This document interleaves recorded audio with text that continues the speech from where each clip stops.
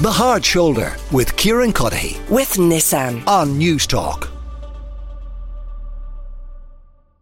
As you would have heard mention of in the news headlines there, as you've no doubt heard throughout the afternoon, Jozef Puska has been found guilty, convicted by a unanimous verdict from the jury for the murder of the 23-year-old Offaly teacher Ashling Murphy. She was killed on the Grand Canal Way in Tullamore, County Offaly on January 12th, 2022, so January last year. She had 11 stab wounds in the right side of her neck, which caused acute blood loss and her heart to stop. Henry McKean, our reporter, has been in Tullamore today speaking to people. We're going to get some of that reaction from people in Tullamore who knew her in just a few minutes' time. But with me in studio to discuss is Gary Gannon, the Social Democrat TD for Dublin Central.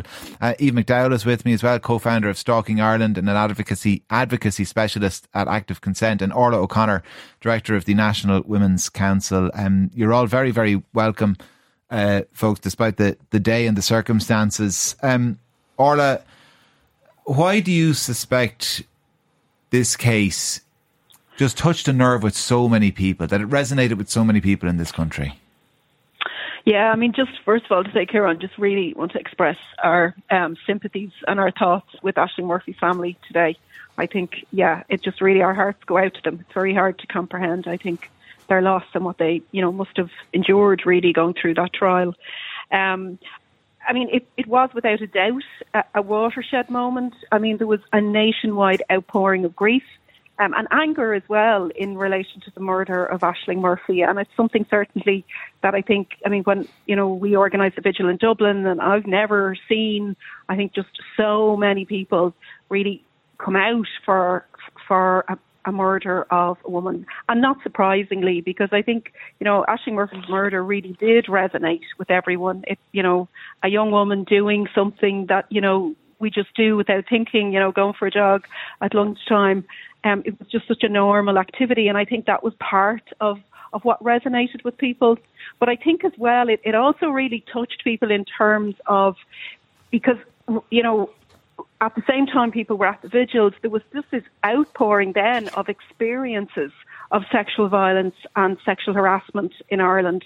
And that was something that we hadn't seen before as well, because, and I know it's a continuum, it absolutely is, but I think it really touched a nerve in terms of people talking about it and saying enough is enough, and certainly for women, and that was certainly what we experienced in the Women's Council, just women really saying enough is enough, we have to do more, it can't go on like this.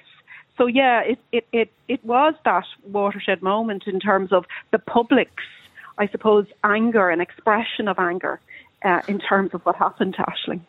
Eve, one of my guests earlier in the show, I think it was Brianna Parkins, made the point that unlike in some other situations, and again, I hasten to add that this is not, and absolutely not, about kind of creating hierarchies of victims or anything like that. But one of the reasons she felt maybe it did resonate was because I guess it ticked all the boxes in terms of an activity you would assume was safe. This wasn't, and again, I'm not, people might kind of construe this as victim blaming. I'm not, but it wasn't the kind of the walking home late at night, kind of dark air, any of that. It was middle of the day, a run, an absolutely benign activity, something that you would think you'd hardly have to warn somebody about.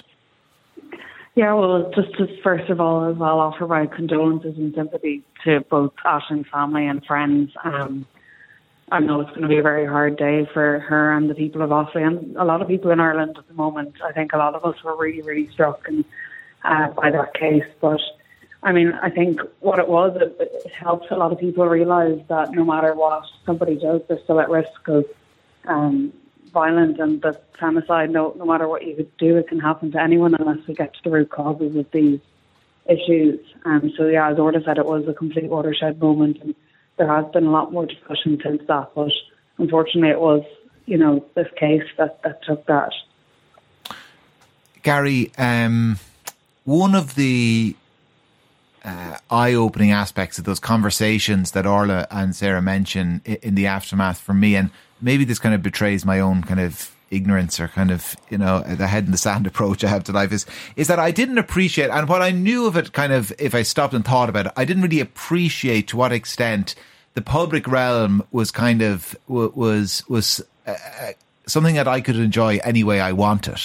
but it's not something that women can necessarily enjoy absolutely any way they want. You're a runner. You could go out. You probably think nothing if you were working late of throwing on a pair of runners and running anywhere in town, anywhere in your constituency, 10, 11, 12 o'clock at night. Yeah, it's talking to me fiancée Claudia before I left the house today, and she was talking about the impact that the murder of Ashling Murphy had on her as also somebody who goes out for a run.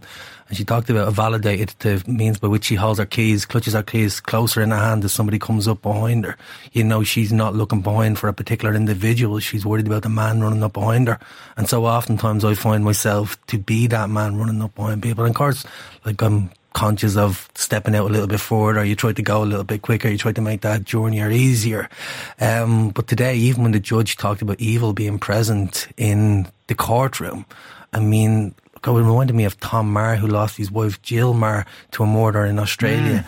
And he wrote The Monster Myth, which allowed that kind of evil. That evil doesn't allow the rest of us in society, us as men who are embedded in this culture, to absolve ourselves from the society in which that evil is created and it's present. So yeah, it lays down the gauntlet to us. We don't get to absolve ourselves. You know, I'm a politician, a parliamentarian. I need to accept the fact that, like, Ashling's so relatable, because everyone that walks outside the door, I tell my fiancée, be a little bit careful. But that happened outside.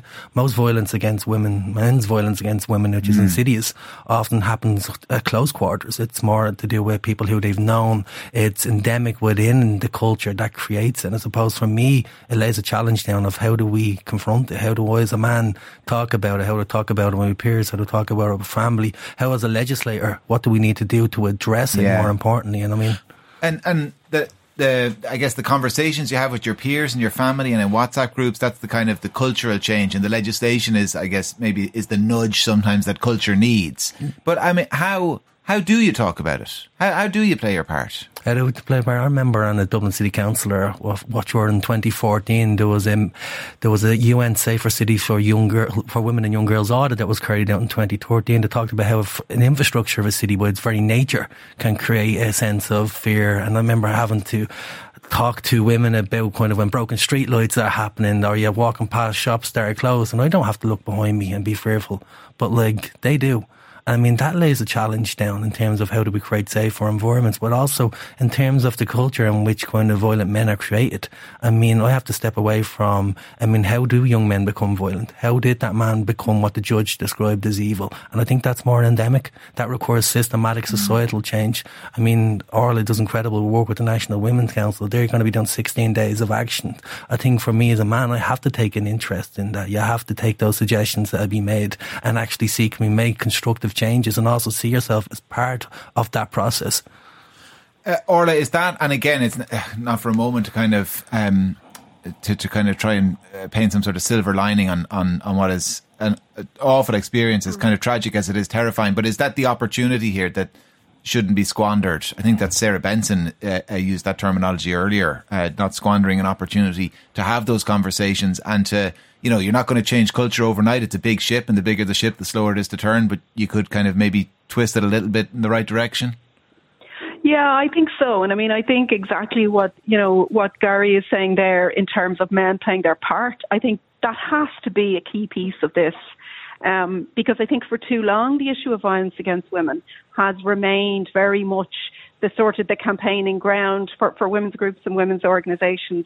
And we need men to play a much greater part. And playing a greater part is in lots of different ways. You know, it starts with calling out banter in dressing rooms, in places where men are. It's, calling out the sort of the type of talk that leads to sexual harassment. Like, that's where it needs to start. And I think as well the cultural change piece. And I mean, I certainly believe that the murder of Ashling Murphy really put the issue of violence against women at the centre of political agenda. And that's why we have a really positive government strategy on this in terms of the national strategy. But in that is about the changes that are needed in our education system, how we really need to talk about issues of consent, of healthy relationships. It's all that, talking about these things, but making it much more normal than it ever has been before. But it also, you see, and that's why there is no one solution to this. There's the behavioural change, but there is also the systems and supports, because also what we've seen since the murder of Ashling Murphy is that more and more women are coming forward with, whether it's about sexual violence or domestic violence, but the support services are overwhelmed, and we're seeing waiting lists for refuges, waiting lists for mental health support, for counselling in our rape crisis centres, and that's not okay, because it's really hard to come forward and to disclose, to talk about these things. But that's exactly what we want women to do, because we want perpetrators brought to justice.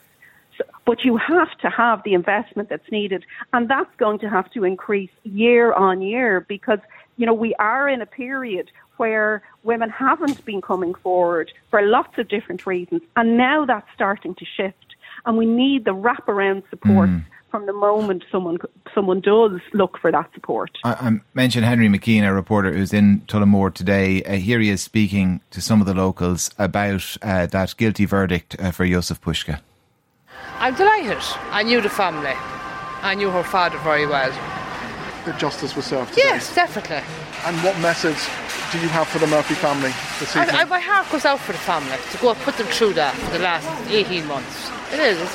It's horrible. And God loves them and gives them peace. Well, I'm glad justice was done and he got what he deserved.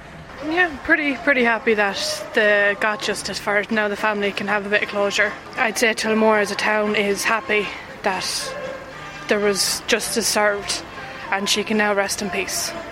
All I can say is if he done the crime, he's going to pay the time, and we're quite happy, and the law took its course, and that's democracy. It was a terrible time in this town when it happened. Jozef Puska has been found guilty of the murder of Ashling Murphy, and he will be sentenced on November 17th. You're a local Tullamore lady. How are you feeling? I'm so happy for the Murphy family. At least we got justice. So you feel a huge sense of relief? Yes, that was the line I used to travel down on, myself and my partner. So it could have been anybody that day, but it was horrendous. Did you know the family? I knew her father. Her father used to sing with Best Foot Forward. Tullamore is quite a small town. You feel has felt the brunt of this over the last nearly 2 years? Well, I still say I wouldn't feel safe walking either. Still, just a matter. I still would. You still don't feel safe walking around Tullamore to this day? No, I don't say. I haven't been down the line since Ashling was killed, and I used to go every day of the week down the line on my bike, myself and my partner, but my partner passed away 8 months ago. So we used to go down there a good bit down the line. You wouldn't go on your own? No, I wouldn't go no more. I wouldn't go down anywhere on my own no more. Yeah, of course there's relief. It's justice finally served, isn't it, for her family and for her.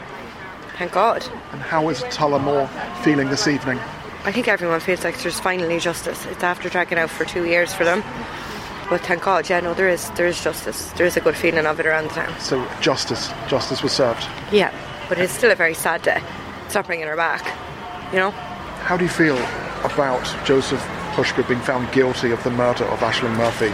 You've just found out. Just found out. I suppose I can't imagine what it's like for the family now. Sorry, I'm just still... You're still trying to come to terms with this news? Yes, it's been a long time coming. But I'm glad to know it's been concluded. Yeah. The Hard Shoulder with Kieran with Nissan on News Talk. This is The Hard Shoulder. Gary Gannon, Orla O'Conner and Eve McDowell are all still with me discussing the fallout of the guilty verdict for Jozef Puska in the Ashling Murphy murder trial. Eve, what would convince you that we're not going to squander an opportunity to change culture? Well, there has been such a large culture change, I think, since the case has happened. The zero tolerance plan that was put in place by the Department of Justice has shown real commitment, and even just general conversations in day-to-day.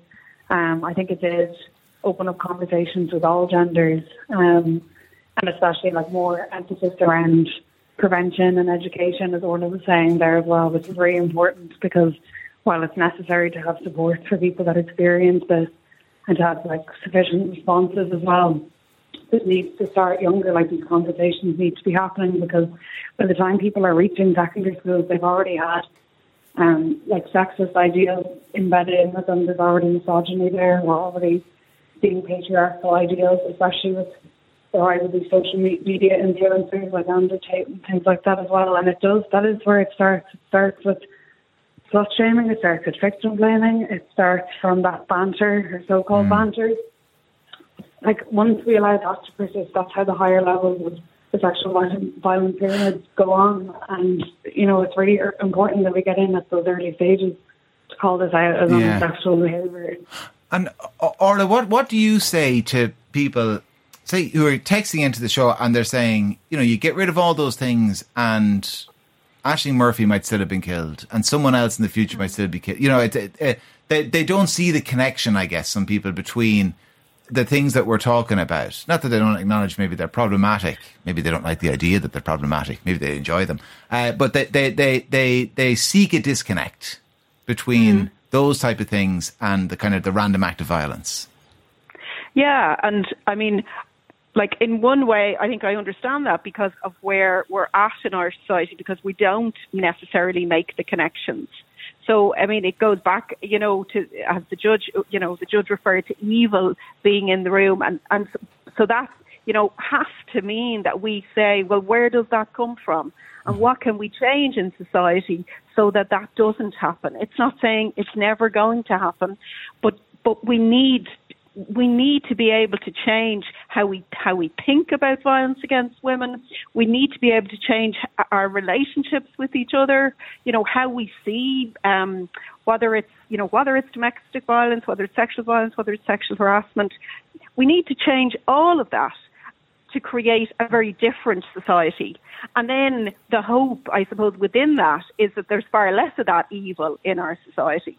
But we also need to change it, because I was really struck by, you know, your piece, you know, in terms of talking to people, where the woman says, yeah, but I wouldn't go out now on my own. So part of the impact of this is that women are really limiting their lives because they fear violence and the risk and the threat of it. And they've had experience of being out and maybe being shouted at, you know, if they're going out for a run. I know so many women who will not go out in the nighttime for runs, don't want to use public transport at nighttime.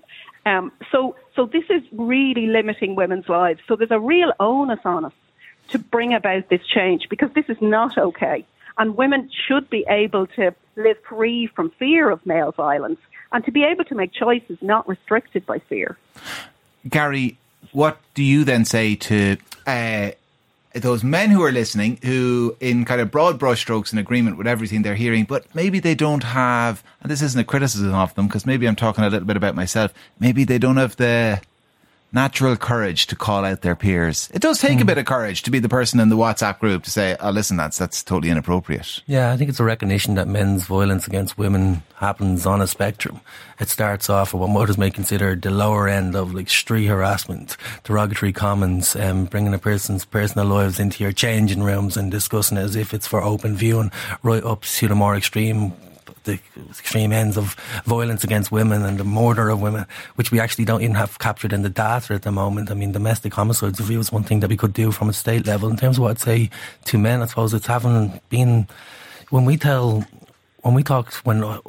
talking to like fiancés, people in my life who I love, when she talks to me about looking over her shoulder, she's not looking over her shoulder for a particular man. She's not like she's looking over her shoulder for any man. And it's becoming aware of that. It's becoming conscious of that. Look, for me, Tom Maher, like having conversations with Tom Maher was really eye-opening for me. It's actually having those conversations with men who've actually been able to kind of learn through tragedy. Not everyone gets that opportunity, I appreciate, but seeing ourselves as having a role within that. Men's violence against women is insidious. We are part of that. We need to be part of the change, and we can't separate ourselves from it. What's the name of his book again? It's The Monster Myth. The Monster Myth. Well, Sarah Benson as well mentioned Jackson Katz, Katz, as the antidote to Andrew Tate as well online. So I want to give another plug to his YouTube channel. Gary, thanks for coming in studio. Gary Gannon, Social Democrat TD for Dublin Central. Eve McDowell, who's the co-founder of Stalking Ireland, and Orla O'Conner of the National Women's Council. The Hard Shoulder with Kieran with Nissan. Weekdays from 4 on News Talk.